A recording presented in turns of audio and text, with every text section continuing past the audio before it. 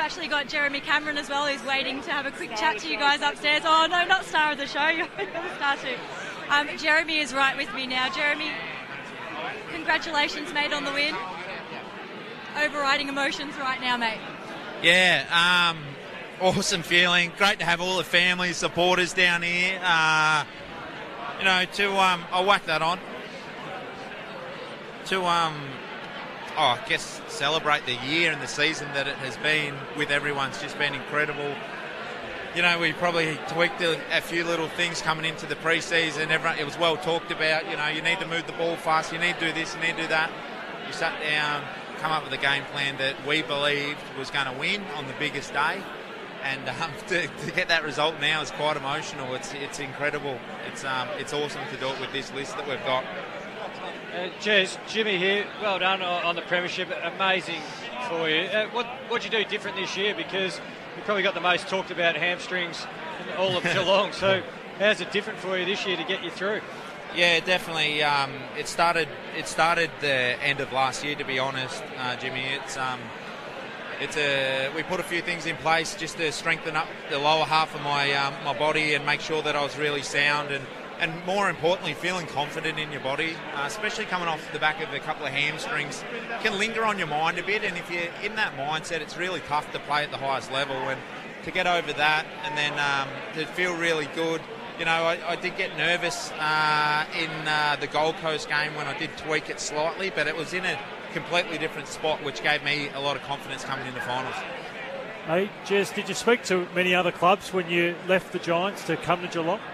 Yeah, there was a few for sure. Yeah, it was tough because I was sort of weighing up whether I was going to leave. It wasn't really, you know, necessarily to any certain club. It was like, do I actually want to leave Sydney, the place that's given me an opportunity for 10 years? You know, at the start, I didn't think I was going to last 2 years, coming from a town of 200 straight into the Western Sydney. But yeah, it was a big decision. And then at the end of the day, I just thought that Geelong would suit my lifestyle and what I like doing. You know, most of the boys, I think everyone stayed up here last night except for myself. I went back and relaxed on the farm. You know, they just let me do what I feel like will allow me to play my best football, and that's what they sort of promised, and they've promised it in twofold. Like, yeah, they've come through massively for me. You know, I feel really comfortable. I feel happy, and that's what matters. And Jez, that's amazing. And you got belted with the Giants in your first grand final, then you've belted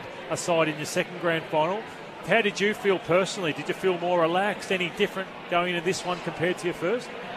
Yeah, I think I learned a lot from the first, and you know, I remember being exactly where the Swans were today over the other side of the ground, looking at Richmond celebrate. You know, the success that they had. I think it was 90 points or thereabouts, and it was tough, but you know, I made a promise to myself that no matter what, I wanted to get back to that stage, the big stage, the last day in September, and give it another crack. And to be on the other side now, it's just it's enormous. You know, it's something that I'll hold with me forever. The list, you know, it's been talked about how old we are. We're too slow, too old, but at the same time, we're too good. So it's just it's sensational and great to see the smiles and the older players' faces. You know, I looked over at Hawke halfway through the last and he's starting to tear up. I said, Hawkey, you can't do this. We've still got 10 minutes left on the clock. Hey, Jez, where's the Premiership Medan going at its first tour for you? Is it out on a fishing boat, a new tractor, on the golf course? Where are you taking it first? I think I might take it to the man cave I've just been building during the finals period.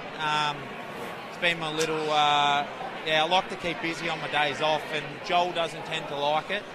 A few of the older boys question it, but that's me. And yeah, the man cave's ready to go. I've got a keg. I actually called Billy Brownless during the week and got him to drop off a keg of Northern, so that's back at the farm ready to go for the boys on Sunday. No, three very quick ones. Let you go after these.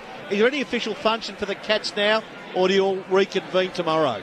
I think we go somewhere on stage here in Melbourne briefly, and then go back to Geelong tonight, and then there's a function back there. Yeah, will your favourite fish and chip shop be there for large chips and barbecue sauce? Yes, certainly. That's a staple, especially this time of year. post football season, I go hard on the chips, extra cooked with barbecue sauce. And the final one too, just to see Zach Tui being chaired from the ground. Any symbolism in that?